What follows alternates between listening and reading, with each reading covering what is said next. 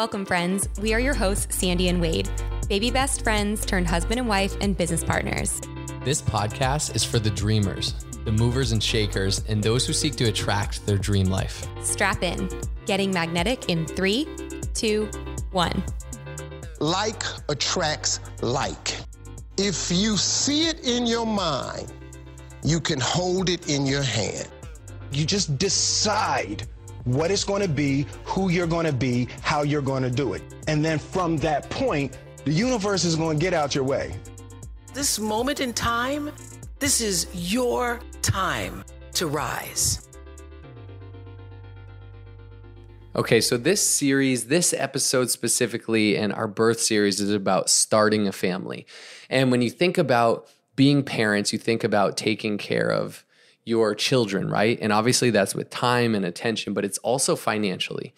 And one of the best things that we've found to build a legacy and really create a financial barricade around your family is this financial vehicle and instrument called infinite banking. And we did a podcast episode specifically on that, but it's basically setting up your own bank for your own family. It is pretty much a guaranteed 5 to 6% dividend, but it is, and it's also life insurance, whole life insurance, but it allows you access to it. I can't get into all the details, but we're going to drop a link in the show notes for a webinar on what infinite banking is and the podcast episode we did on it. And if you're interested, connect with us and we can connect you to our infinite banker. So today's episode is brought to you by Barry Brooksby and Infinite Banking, how to protect your family financially. Now let's get to the episode. We are so excited for this very special guest today. Today, we have a dear friend of ours, Melanie Bigda, on as a guest. And who is Melanie? So Melanie is a mother of 3. She's a licensed midwife serving Orange County, California. Her journey into birth began with the birth of her youngest sister when she was 13 years old, which ignited a lifelong curiosity into pregnancy, birth, and babies. After the birth of her own babies, Melanie left a career in banking to go back to school and train to be a midwife. And the reason we have Melanie on today is because she was our midwife. Yes, she helped bring baby Cameron into this world. And we have such a deep love for Melanie. So Melanie, welcome to Getting Magnetic. Thank you so much for having me, guys. So happy you're here. Before we kick it off, I want to ask you, what does getting magnetic mean to you? Like when you hear that, what comes up for you? What comes up? Instantly, like the law of attraction. That's kind of what I equate it to. So that's what I think I hear the title of your podcast. I love it. All right. Help people understand, for those that don't or might not have a full understanding, and we'll get into this in more detail, but we'd love to hear your story. But before that, what is a midwife? If you were telling someone like the elevator pitch of what a midwife is, what would you say? So a midwife is somebody who provides prenatal care and can provide labor and birth support and postpartum care and nursing and breastfeeding support for healthy, low-risk women who are seeking an alternative care provider to, say, an OBGYN. Yes.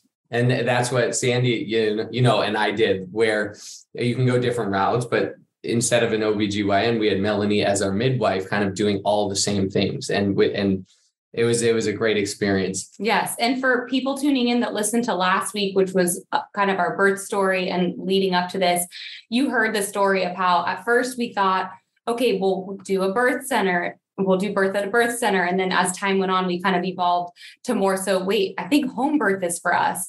And we actually interviewed probably 6 or 7 midwives before we landed on Melanie. And it was just a vibe.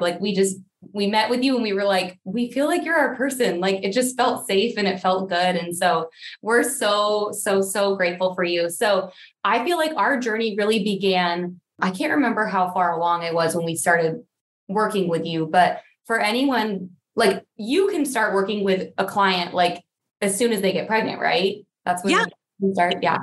Start working with you before you're pregnant. Women who are seeking well women care, your annual exams, well, not annual. We now, ACOG recommends that we do them every 3 years, right? But your pap smears, your breast exams, we do those for women, and we can do preconception counseling. So we can start that early. We can do all of the early pregnancy testing is available with your midwife. I think if I recall, you guys joined me about halfway through your pregnancy, which is not unusual. A lot of families find that they are still kind of searching for that right fit all the way up through that second part of their pregnancy when they're like trying to figure out what their vision for their birth looks like. Totally. So I would love to rewind and have you share your story, like how you got into this. Like, obviously you have a background in banking before you went to midwifery, which is like completely opposite. Right. So I would love to know the story. Like, what is Melanie's story? How did you get to be where you are? We're all about chasing passion on getting magnetic too. So like any insight, because a lot of entrepreneurs listen too around like, this is why or how, or I went for this, or I followed my intuition or whatever. And kind of also the background, like why midwifery for you? Yeah, well, you're right. It's a huge 180 from banking. I kind of fell into that on accident. It was something that I really loved, but it was not something I was passionate about. I really loved the people and what I learned, but I was always way more interested in women's health. I was kind of like that person that my friends would go to when they had health questions or awkward, sensitive, weird questions. They would feel comfortable coming to me. And so that kind of made me feel like the go-to person that could answer questions from people about like their sexual health or reproductive health, just because it was something that I was interested in and was always reading about it. What ignited me really was when my mom got pregnant with my little sister, and I was 13. And so I had really vivid memories of my mom's pregnancy. And I remember my mom having book club and everybody sitting around the dining room table and chatting, and you get enough women together and they start talking about their birth stories. And everybody else's birth story sounded pretty scary to me as a 13-year-old. Some of the things that women experienced in traditional OBGYN care really made me think twice about having a baby, at least that way. But my mom's birth stories were a complete contrast to that. They were empowering. She had this great relationship with her midwife. I really wanted that kind of experience for myself when I eventually had my babies. And so I sought midwifery care when I got pregnant, and I had 3 beautiful out of hospital midwifery supported births. And all of my friends and all of my colleagues at work were having birth stories that sounded like the ones that I heard when I was a kid. And I thought, this doesn't have to be this way. Women deserve more choices, better options. So I left banking. I was a stay-at-home mom for a year and a half, I think, before I went back to school to become a midwife. Wow. How long is midwifery school? So the program that I did was 36 months straight through, with doing your didactic and clinicals basically right on top of each other, so that you're prepared to step into practice as soon as you graduate. Pretty intense. Yeah, that sounds like all hands on deck there. So can you explain to someone, like, what is the difference for people listening between an OBGYN and a midwife? Like, what can an OBGYN do or a midwife do that the other can't? Well, an OBGYN is a trained surgeon, and they are physicians first and foremost. They practice in hospitals, and they are trained to deal with those complex cases, and we're thankful for OBGYNs and hospitals and all that they do. I'm never going to be the midwife that's speaks ill of our neighbors and our colleagues at the hospital, but they do provide a completely different kind of care. Midwifery, by contrast, is a little bit more low tech. We're out of hospital providers, and so we are trained in what's normal. We view pregnancy and birth as normal physiological processes. And so as long as everything is remaining within these normal parameters, then we can stay out of a hospital and not have to utilize some of those more sophisticated tools. So you primarily work like you do home births, right? Like you don't work in. Right. I work exclusively out of hospital, where we call that community midwifery. So birth centers or home births. And I practice personally as a solo practice. I do home births. and you're trained as a midwife as much as, let's say, an OBGYN is trained in the kind of process of bringing a baby into the world, just not in the, surgeon, if there's like complications or it has to go to that next level. Like, is it similar training, or what's different, or what's overlapped? Like, well, I would say that the training is probably dramatically different, because often physicians don't get to witness normal physiological birth in their training. And then often in practice, they don't have the opportunity to see intervention-free physiological birth in a hospital very often, just because it's a different kind of care. You've got a care provider that's usually working with multiple women at the same time who are birthing. And so it's a different, you're on the time crunch. It's when you've got your midwife in the birth center or in your home, and you're the only person that they're worried about at that moment. We have time to wait for that placenta rather than doing a managed third stage where we rush things along. We've got time to help you with breastfeeding and do all of those things that like OBGYNs don't do. They just don't have the training. They're trained in pathology. They're there when we've got more complex cases, when we have things that are going wrong, right? That's what they are good at. Yeah, that was my understanding, is like doctors, are trained for worst case scenario, like, save someone's life or do emergency surgery or different stuff. And so in that training, they have to be so well trained to do that. And we're so grateful for Western medicine and the hospitals and doctors, because they do, of course, save lives. But less of the emphasis is on, what is the woman's body like going through into a kind of natural birth. Like every woman's body is blessed with the ability to give birth. I shouldn't say every, actually, I shouldn't assume, but, generally speaking, a woman's body is blessed to give birth kind of naturally. And a midwife is more kind of guides and leads and understands that process of not necessarily it being quote unquote all natural, but like how, an organic birth takes place, versus the hospital is a little more like, okay, worst case scenario, we got to be prepared for this, and that. And so that was like my general understanding. And if it gave me a lot of comfort in like, wow, okay, Sandy's body can do this. It was like built to do this. And a midwife is maybe more in tune with like allowing that process to unfold the way, naturally, or the way that it does, versus a hospital is a little more like, okay, well, we have to prepare for this and that and worst case scenario and all the things. And a little more trigger happy there too on like, okay, there's a timeline. And for me and from my business side brain is like hospitals are profit centers too. And it's like time in a birth center and whatever is like dollars and ticking. And so there's like, okay, we got to go fast, all these things. So we found a lot of comfort, I know, in hiring you and having a midwife go through the process. Yeah. I always felt like working with you, you were always one of my favorite things. Like, we're so patient with us, like especially towards like the end, when we would see you, like, I feel like it was every week, the end of pregnancy, meaning, just like sitting in your office and you just being like, how are you doing? And I'm like, good. And then you're like, how are you really doing? And I'm like, I'm not okay. Right. And so it was like the fact you would like listen and be there. Like, I feel like, and in a nice office and like in the feng shui was great, safe place. This is a hospital, a little different, but I just felt, because before we worked with you, we were with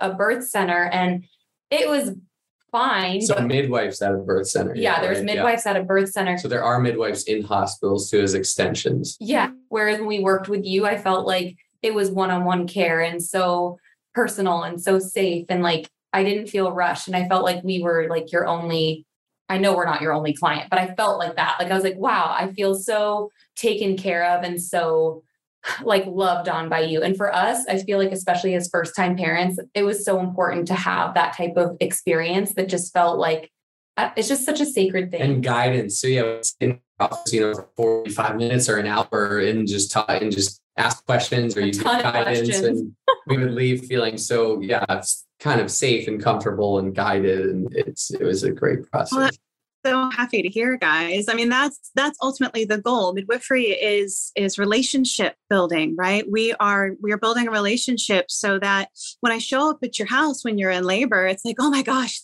thank goodness Melanie's here. Like, you are relieved to see me. We've got a nice rapport. You're comfortable with me. I know what's normal for you. I know what's normal for your baby. We've built this relationship and we're really comfortable with each other. And there's a lot of trust there as well. That is the model of care that midwifery really, really focuses on, is like individualized care, personalized care. That's what we're striving to provide. All midwives. I mean, even the birth center midwives, truly, they're the same thing. You know, they're busier, they're higher volume, and they have a different model, a different business plan. So we all do things a little bit differently, but the goal is ultimately to build that individualized relationship. And that's what I found the difference between when I had birth center care versus when I went with like an independent midwife. And the difference between pregnancies was like that accessibility and that attention was really nice to have. And so when I decided to become a midwife, I decided that was the kind of midwife I wanted to be. Totally. So how many years now then have you been a midwife? So I started my own practice in 2017, but I started my training in 2013. So how many births would you say you've been a part of? I'm probably getting close to 400 now. I have to tally up the year, but yeah. Wow, that is so amazing. Those are births I've attended as a student, as an assistant midwife, when I'm helping one of my colleagues with one of their clients, or as my clients. I love it. So I know midwifery can be for anyone, but who is it for? Like if a mom to be or parents to be are thinking or asking certain questions, like who is it for? Who would you speak to it? Like if you were speaking to someone who's thinking about midwifery, how would you speak to them? Well, I would say that every birthing person deserves a midwife, even if out of hospital birth isn't necessarily an option for you. Like everyone deserves to have that kind of attention and care in their pregnancy. So midwifery is for everybody. Sometimes if we are a little bit higher risk or we have some other pre-existing conditions, we can work in concert with an OBGYN, and sometimes we can still be low risk enough for out of hospital birth, or sometimes you can be supported in a hospital by a midwife. So there are all different levels of care available to you. You can have a midwife, even if you're having a planned cesarean section, you can still get midwifery care throughout your pregnancy and you would absolutely benefit. Mm-hmm. I love that you highlighted that. It's not just for people that are married to having a home birth. It can really be everybody. Yeah, everybody deserves a midwife. So I'm trying to do the timeline then. So you became a midwife way after you had your own babies. Yeah, my youngest baby was about a year old. We were still breastfeeding and co-sleeping, and I was getting up in the middle of the night to go out to births as a student when I was getting started. So. Wow. Yeah. Oh my gosh. I remember you sharing your birth story with us because I wanted to know. And I can't remember if it was Penny. I can't remember which one of your children, but I think it was the second or third birth that you told me, like you ended up giving birth. Like it was like 45 minutes. Like the midwife didn't even get there in time, right? Yeah, that's a precipitous birth. It does not happen that often, but it did happen to me. And it does give me a special level of empathy for the moms I serve who end up having similar situations and experience. Wow. Yeah, that's pretty unique. That doesn't happen all that often. But yeah, after I had Penny and she was in a big hurry and the midwife was on the phone with us as she was racing down the freeway to get to us in time.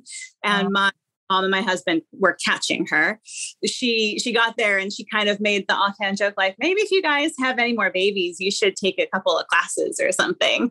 And I was like, man, like I'd always wanted to be a midwife, but my life had just not taken that path. Like I'd fallen into banking. I was having babies. I was married and a homeowner. And like, I was set on this path. I wasn't thinking that I was going to like go back to school and change my entire career. And, but then she said that and I was like, ooh, well, I mean, maybe I could, but it took one more baby for me to really be like, yeah, no, I have to do this. I have to do this.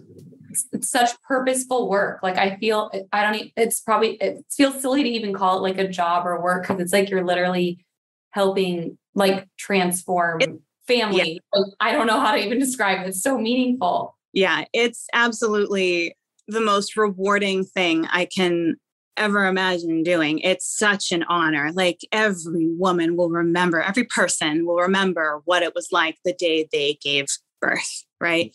Like you might not remember all of the details, but you remember how you were made to feel, how you were treated.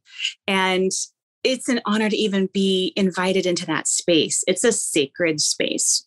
And I really try to treat it that way. I love being in the birth space. It's one of my favorite things about midwifery, of course, like catching the babies, right? That's the meat and potatoes. But the prenatal care too, like you guys said, sitting in the office and chatting, like we're doing all of the exact same things that they're doing at your OBGYN visit, right?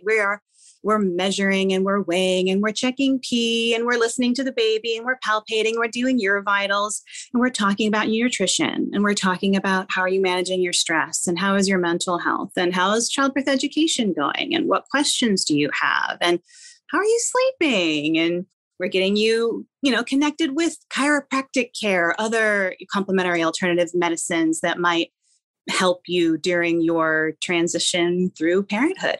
I love that. So I would love to pivot a little bit into how you helped us through our journey of birth. And it was a long one and it was amazing. And we shared this on the last episode, but that whole time, it could make me so emotional, just like talking about that period of transitioning from final moments of being pregnant to like actually becoming a parent and like birthing our daughter. But I kind of want to go there like with our birth and and dive into some of that together. Yeah. Yeah. So, okay. I'm trying to recall, like, you progressed pretty quickly, or your contractions were like pretty consistent, not progress. Your waves or surges is what we call them. Typically called contractions. We like the verbiage waves or surges, and they were pretty consistent pretty early on. And then I remember, we were up, they started at 8 p.m. We were up into the night and into early morning. And I think our doula came over first, Nicole. And then at some point we were like, we called Melanie, called you, and we were like, okay, here's where we're at. And she was kind of like, cool. All right. I'm going to take a shower. I'm going to come over. I'll be there in 45 minutes or whatever. And that's where it all began with, I guess for you on the path kind of once labor started. Yeah. We were trying to recall the timeline. And it's so funny because it was only 9 months ago, but it's like all such a blur, like how it all, went down. But what I kind of wanted to focus on or like transition to was that period when you have to make that not decision or call, because it wasn't necessarily your decision, but after we'd been laboring at home together for a day or so, and we decided that it was a good call for us to switch over to the hospital and like transfer care or whatever. Like, I want to dive into that. Like, what is that? Yeah. Walk us through from your perspective, like when generally, and what happened for us is like, when is the time the midwife comes over? For us, we were starting at home and having a home birth. That was the plan. And then kind of like our experience together, like, and how we kind of handled it and you handled it. And then, how we ended up being like, okay, transfer makes the most sense. Like, walk us through from your perspective, all those things. Yeah. So, it's not unusual for our first time birthing people to need a little bit of extra support. So you were making amazing progress. I do recall, like, you didn't give me a heads up at night, or maybe you did, but I did join you the next morning when you were about 411, which is when we're contracting every 4 minutes. They're lasting for a minute, and they've been doing that for at least an hour. So every midwife and practice is different. They might have different parameters depending on different things, but generally, those are kind of the rules. Like, we want you to be in a nice active labor pattern when we join you. A lot of that pre-labor can sometimes, if you're observed, there are too many people in the room, it can slow you down. And there's, as you know, that a lot of work ahead of you. And so we try to pace ourselves, right? So we want to join you when you're active. And that's a time where you should be monitored and baby should be monitored, because now we've entered that phase of active labor. So you are in active labor and making great progress. We even got you into the tub. But as I recall, Cam was a little tacky. So that's when baby experiences a little tachycardia. Their heart rate is elevated. So we're following ACOG guidelines at home. We're using a Doppler. We're assessing fetal heart tones. we're doing every 30 minutes. And then when we have significant events, so say your water breaks spontaneously, or even if we're choosing to rupture your membranes, right? Like we listen to baby then too. Or if we're getting in and out of the tub, we're checking baby's heart tones then as well. And as you were kind of acclimating to the tub, Cam wasn't super happy about it. So her heart rate was a little bit elevated. And so we got you out. I think we determined that she was posterior. And so we put you in that dreaded knee chest position, attempting to try to get her to rotate. I know, no, nobody likes knee chest, but it is a really awesome tool. It's one of those spinning babies things that we do that kind of helps get a posterior baby, gives them that opportunity to rotate. It can also help us, solve other positional things. So we tried that for a while with you. I know that we did a lot of spinning babies things throughout the day to try to get Cam to rotate maybe into a better position so that she could find her way down and out. Mm-hmm. But you were working hard the whole time, actively laboring, had been up all night. Mm-hmm. And by the sunset that evening, I think that everybody was starting to get to the point where we were not worried, but like these are the little red flags that we're starting to deviate outside of normal, right? And that's part of my job. Like we're the lifeguards of birth. I really like that analogy, that we can observe and look for normal, and we see something that's outside of normal, we can step in and kind of help correct it, right? We got you out of the tub. We tried some positional things. We tried an IV to rehydrate you. We tried several different tools that we have at our disposal at home.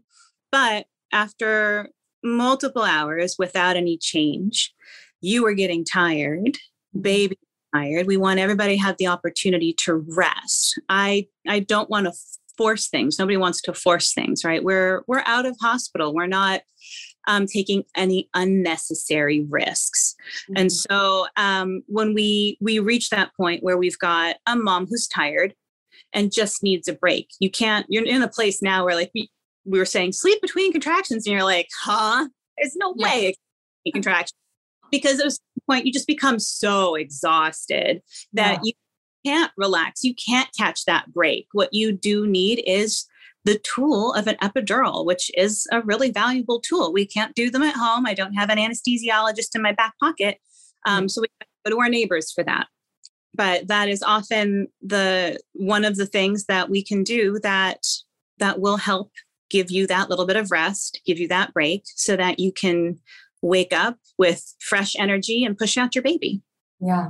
And I remember Sandy is so in the zone of birthing and of labor that Melanie and I were communicating a lot. And so, we would connect and she'd be like, okay, here's where she's at. Like, not to bring Sandy into any of the mind stuff. She's just got to, be in her zone. But she also was like, I trust you, Melanie, whatever you think. And so it was cool to kind of, you're the lifeguard, and, you and I are talking through updates and stuff. And not that there was ever any crazy urgency or anything like scary, but just overall, 24, 26 hours in, it got to the point where we're like, okay, baby and mom are pretty exhausted. Like they're probably going to benefit from getting an epidural, from getting rest, basically, which an epidural is going to help with. So, I think it might be time to transfer. And then it was like a swift, quick decision. And Sandy was like, I trust you. Okay, here we go. But there was never Sandy led to believe anything scary was happening or anything. And it was all like private conversations. And even those private conversations, nothing was scary. But I also love too, that it was also like, I know your guys' birth plan and preference is to do this at home. And so we have the tub and we have all these different things, and the baby's posterior, meaning, what is it? Sunny side up? Is that what they say? Or I forget. Yes. Yeah. And meaning it flipped, and maybe in a hospital situation, it might be like, oh, we might have to do cesarean or whatever. And it's like, no, there's exercises, there's positions, there's way where we can correct this and write this. There's nothing drastic. And it was kind of all handled so fluidly and with certainty, but also gently at the same time, which I loved. And then it was like, okay, it's time to transfer, let's connect with Sandy on this, but that's my recommendation. And we kind of went from there. Yeah. And I loved that I felt like it was so calm. Like when I reflect back on all of it, I never felt any anxiousness or I didn't feel scared or like any negative emotion at all. It was just like, okay, you did a great job and you've advanced a lot and this is an option for you. And I was like, all right, let's do it. And you made it so easy. And I think you called the hospital and let them know, yeah, we were coming in, and it was just like this smooth transition. And that's when you like transfer care or so. Yeah. So that's normally how we do it. I say normally, that's how we had to evolve to do it in COVID, unfortunately, because of the restrictions on who could join you in the hospital. There was a time where we could not go with you. Prior to that, it was our preference to at least go with you to the hospital and be with you at least until you had that epidural on board. And then we could like tuck you in and wave and say, okay, call us when you're pushing. And then, hopefully join you when you're pushing as a support person, because we're no longer in that provider role once we've transferred care to the hospital. Unfortunately, COVID and restrictions made that not really much of a possibility during the time. It looks like things have changed and we are able to kind of go in and escort our clients now more, which does make the transition a lot smoother. Even in COVID, we were making it work. Like we call, we give report, we speak to the nurses and the OB there. We let them know what's been going on. We communicate, we fax all those records over. So we try to make it as seamless as possible. And then like for you as the birthing person who's laboring, we're never like rushing away and like, over in the corner hiding and trying to not share with you where we are, but we are trying to be respectful of not giving you things to be mentally distracted about when you're in that active birthing place. And so everybody on the team, Wade and Nicole, your doula, and your sister, and my assistant midwife, we're always keeping each other abreast of like what our thoughts are about, like, why don't we try this? Or why don't we give her this option? Or whatever it might be. But we're always trying to like, have our little conversations and share with you as much as we feel like you are ready or willing to hear or want to hear. We're not bombarding you with like tons of scary information about like, hey, well, you know what? You're on a clock. You're not making great progress. We want to see a baby sooner rather than later. I'm thinking we got to go into the hospital. Like we're not coming at you with these suggestions. We're letting you know we've got options, right? We're having these conversations a little bit at a time as they feel appropriate and kind of working our way up to it as we see things kind of start to fall a little bit more outside of normal. Mm-hmm. And a lot of the criticism of birthing in a hospital is right. Like you're on that time clock. Like you've got to be, if you're not making progress, a certain amount of progress in a certain amount of time, like then we're going to do things to you, right? Like that's not really fair. I do see that in the hospital, but just to backtrack again, the midwife as the lifeguard, when we see things that are outside of normal, we don't want to ignore them. I had a midwife mentor that said that we don't practice wish midwifery. Like we don't like just wish away the things that are like, oh, well, she's not progressing. It'll be fine. Like, no, we are still actively managing these things and making sure that you're doing well and the baby's doing well. And then we're correcting those things as we can, right? Oh, a little bit tacky. Try to get baby back to normal. We get baby back to normal by giving mom an IV or getting her out of the tub and getting the temperature back down. Like we can address things outside of hospital. But then, as the day wears on and mom's energy starts to wane, we have to offer other options just so that everyone is aware of all of their choices and that we're keeping everybody safe at the same time. Yeah, I love that. I just it's funny because at the time, I just remember just going through it. Like I don't really remember feeling a whole lot of emotion about it. But then after like, I don't know, maybe 2 days or so after she was actually born, it like hit me that, oh my gosh, like, okay, I'm grateful she's here. But like I had so much like shame and embarrassment that I didn't have my like home birth. Yeah. Like, there was like that feeling of like, I almost felt like, wow, am I just like, do I have this illusion that I'm like stronger than I am? Like, it was this like, I don't know how to describe it, but kind of like like, it was a mix of like embarrassment and I don't know, a lot of like negative emotions that Well, came there's up a for lot me. of like work and prep you did to prepare for a home birth. So there, you know, might have been a Totally. certain level of expectation in your mind of like, I'm going to do this. And then when it doesn't happen, Yeah. I know one thing that I love that you said was like Cameron's first lesson to me is lessons are patience and flexibility. Patience because there's a long labor, 48 hours, and flexibility because while I thought it was going to happen at home, it actually ended up happening at the hospital, and that wasn't a bad thing. But just like, Mom, not everything's always going to go exactly how you think or plan it. Like, Yeah.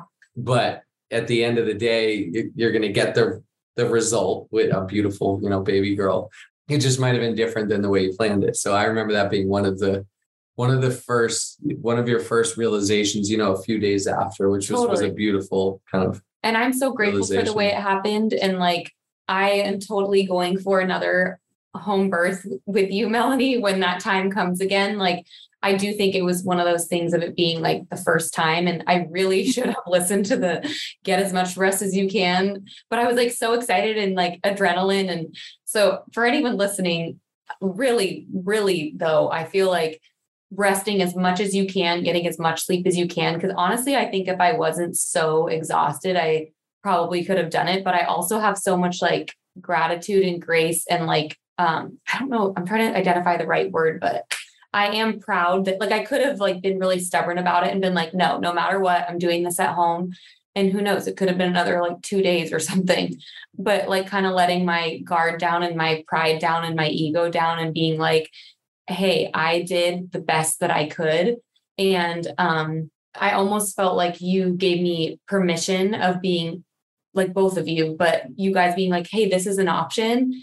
I didn't feel like embarrassed or like, you can do this if you want to, or like, it was very much like, these, we can continue doing what we're doing here. We can do this. We can do, and I'm like, okay, I'm going to opt in for the hospital option. So, and I remember asking you like early on, or like when I was still pregnant, like, okay, what are the statistics? Like how many people like transfer to the hospital, or like how many things have you had like go wrong or not as planned, and you just navigated that conversation so beautifully. You're like, honestly, like every transfer ever is because mom's tired. And I was like, I remember hearing that at the time and being like, okay, well, that's not going to happen to me. I'm not going to get tired. I have so much energy. It's about 12 to 15%, give or take, depending on the practice and the year. We expect some of those birthing people to need additional assistance and support because their labors are longer. Yeah. And I really, it breaks my heart when I hear someone say that they have any shame around transferring in and accepting help, because it's like you wouldn't have any shame about asking for help for anything else, right? For if you need help, that's where we go. Whether it's, you go to the hospital because we need help with something other than having a baby, right? Or if it's just like, hey, our neighbor has a tool that we don't have. Like, why don't we go ask for help? That's all we're doing when we're going into the hospital to get an epidural, to get some rest, to get some Pitocin. Like that is, they're not the bad guys, right? They're our friends. They're there to help us when we need it. Yeah. Love it. So let's say someone is thinking about getting pregnant or close to, or newly pregnant, or even in their pregnancy, like we were. Walk them through, if they're listening, like kind of the process of working with you or a midwife, but like kind of your process from like kind of start to finish. Cause I know like it didn't end when Cam was born. Like there was postpartum support, you had check-ins with us. Like, so what does the whole kind of process look like working with a midwife and, specific to you? Sure. Well, specific to me, but probably not necessarily unique, would be a little bit more of a comprehensive model of care, right? Like we talked about, it's not just doing the vitals and measuring the baby and asking a couple of questions. Like we're doing really lengthy, holistic visits, talking about all the good stuff, right? That we see each other on the same schedule that you would see in OB. So we're doing monthly visits till about 28 weeks, and then every 2 weeks until we're 36 weeks. Then we usually have your 36-week birth conference at your house. That way we can kind of work out all of the logistics of the birth. And then we see each other weekly until you go into labor. Usually between 37 to 42 weeks is what our scope of practice allows for out-of-hospital birth for low-risk women. And the vast majority of women will spontaneously go into labor within that window. So we then support you in labor and birth, and then we come back and visit you at home for those initial visits in the first couple of days. There's an old midwife adage that we want you in the bed, on the bed, and around the bed for like 5 days in the bed, 5 days on the bed, 5 days around the bed. So give or take, you're basically planted for 2 weeks in your bed, taking care of your baby, recovering. So we come to you for those postpartum visits and see you. I usually do a day 1 and a day 3 and then a 2-week at home. And then after 2 weeks, we are back in the office at 4 weeks and 6 weeks. And that's officially when my scope of practice is supposed to end. But often I find that I'm providing support even in the weeks beyond that. And I really like being a resource for families through first year. You're like, Cam nose stuffy. Is this normal? And you just comfort us. Yeah. Like pictures. And that's what and then eventually you'd be like, can you send me a picture of Cam, please? She's growing up. I need to see her. I remember you taught us the 5-5-5 concept. I had never heard that before. And we totally honored that. And I'm so grateful for that, because I feel like, especially in today's day and age, our society is so like, go, go, go, achieve, produce, be productive. Bounce back, get right back to normal. Like that is the pressure on moms. And it's not fair. You don't get this time back. That's what I keep saying to everybody. Your baby is only a newborn for such a short period of time. Your body just did some miraculous work and it's still doing it. Like you were growing and supporting your baby with your body on the inside, and then you labored and birthed your body, and now you're breastfeeding, if that's your plan, right? So now you're still supporting your baby with your body on the outside, plus you're recovering from birth. And so you do need to be given that time and that space to recover. I love that, like 40 days of lying in tradition. It's not always something that is easily done by a lot of families today. But if we can get those first 2 weeks, if you can stay at home and stay in bed and off your feet as much as possible, I really think there's a huge benefit to the entire family. But I remember you explaining like that there's a dinner size plate wound. Oh, yeah. Yeah, on my on my inside somewhere, like where the placenta was. Yeah, so on the inside of the uterine wall where the placenta was, that placenta is about the size of a dinner plate. And so us midwives, we love giving this talk when we're showing you your placenta and saying like, look, if you had this wound anywhere on the outside of your body, you'd be milking it for all it's worth. You'd be staying out and say, honey, could you bring me this? And, oh, could you get me that? You would be taking your recovery seriously because you could see the wound and you would know. But when it's on the inside and we tend to, just like, oh, I'm okay. I'm fine. I'll just get back to normal. I can't see it. It's out of sight, out of mind. And so we try to like go back to our normal daily activities. And that's not reasonable. You need that time to recover. Yeah. Speaking of placenta, you did something fun with mine. Mm-hmm. That was fun for me too. You guys did that together, actually. Well, I just looked. She did it, but yeah. I watched this part of the show. The placenta is it's fascinating to me. I mean, some people might be like, that I can't handle that. It's gross, but like it's this whole. It was basically Cam's, nutrients, right? Like, and to correct me if I'm wrong, but while inside Sandy's, womb, inside her body, and then it comes out, it's almost like a second birth. I know it's a lot kind of easier, simpler to use that term, I guess, and then it's there, but it has all the nutrients to sustain life. So you recommend there's a lot of good hormones in it and what did you do with the placenta? Like explain that. The placenta is baby's home. For lack of a better term, during the pregnancy inside of the uterus. The placenta is attached to the uterine wall. And then all of baby's nutrients and oxygen are coming through the umbilical cord. And so when the placenta comes out, like this beautiful organ that you grew uniquely just for Cam, it has value. A lot of people, though they may be a little squeamish to consider it, most mammals consume their placentas immediately after birth, right? It's got all these iron stores in it. It's got your own hormones. It makes sense from that standpoint to consume it, but we're humans and we have like this, ew, gross, it came out of me, I don't want to eat that. We have In-N-Out. People are like, we have In-N-Out. Why would I eat my placenta? Placenta's way healthier than In-N-Out. Yeah. So it had all these nutrients. But and hormones. And they're your hormones and they belong inside of you. And so what we do is we can separate the membranes and the cord and all of the pieces of the placenta that have no nutritional value. And then we take just the fleshy cotyledons, just like the lobes of the placenta itself, and we can blend them in your lovely blender and then pour them into ice cube trays. And then that will allow you like individual servings to throw into a smoothie for your first week or so postpartum to provide that extra energy and support that like even a normal healthy birth has a small amount of blood loss that we anticipate. And so like this is replenishing those iron stores. This is giving you hormones to support your breastfeeding. Unfortunately, we don't have a lot of really good studies and evidence that we can point to for it. So a lot of it is just anecdotal, but it is something that I recommend to those who are open to it. A lot of families also choose to encapsulate, which is another great thing that you can do with your placenta. But I do recommend considering using it. Yeah, I think Sandy it's let me have a few sips. Yeah, you it's did. Tasteless, right? Yeah, I didn't taste anything.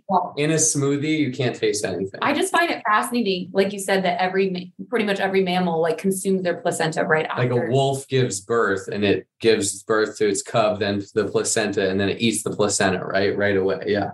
Humans don't do that, and we're a mammal. But this is a way to do it. And there's so many good hormones and stuff in there. So did you find, maybe it was placebo, maybe not, but didn't you find like kind of an energy boost from it? I did find energy boost, but I wasn't sure if it like, I was like, is this mental? Like, I don't know, but I like looked forward to it. I was really squeamish and like kind of freaked out the first few times, but it literally just tasted like the normal shake I would drink. And it's only because it's a weird concept. It honestly looked somewhat similar to like venison or bison or even a raw steak that you're just kind of chopping up into cutlets or whatever. And so it is a weird concept, but it was cool. And who knows, there wasn't any downside to it. And there might've been upside with energy and hormone balance and all the things. So that was cool. I know a bunch of people were like, I can't believe you drank the placenta. It became like a whole thing because we put on social media, but that was funny. But you just opened my eyes to so many things. Like, I feel like I wouldn't have known about, the 555 or even the option to consume my placenta postpartum, or I just for first 40 days. Yeah. I wouldn't have known so much of this stuff if we didn't have so much quality time with you and those opportunities to like ask so many questions and just have that one-on-one time with you. So we are eternally grateful for you. Yes. Thank you. Thank you. Thank you, Melanie. Yeah. How can someone that's interested in working with you get in touch with you? What's the best way to get a hold of Melanie? You can find me on my website, originsmidwife.com. Nice. Love it. Thank you so much, Melanie. We so appreciate your time and just all your wisdom and expertise and just being open and being willing to share here today with us. Yes. Thank you. Thank you. Thank you. My honor, guys. Love you. Thank you so much for having me. Only those that can see the invisible can do the impossible. So remember, you are magnetic.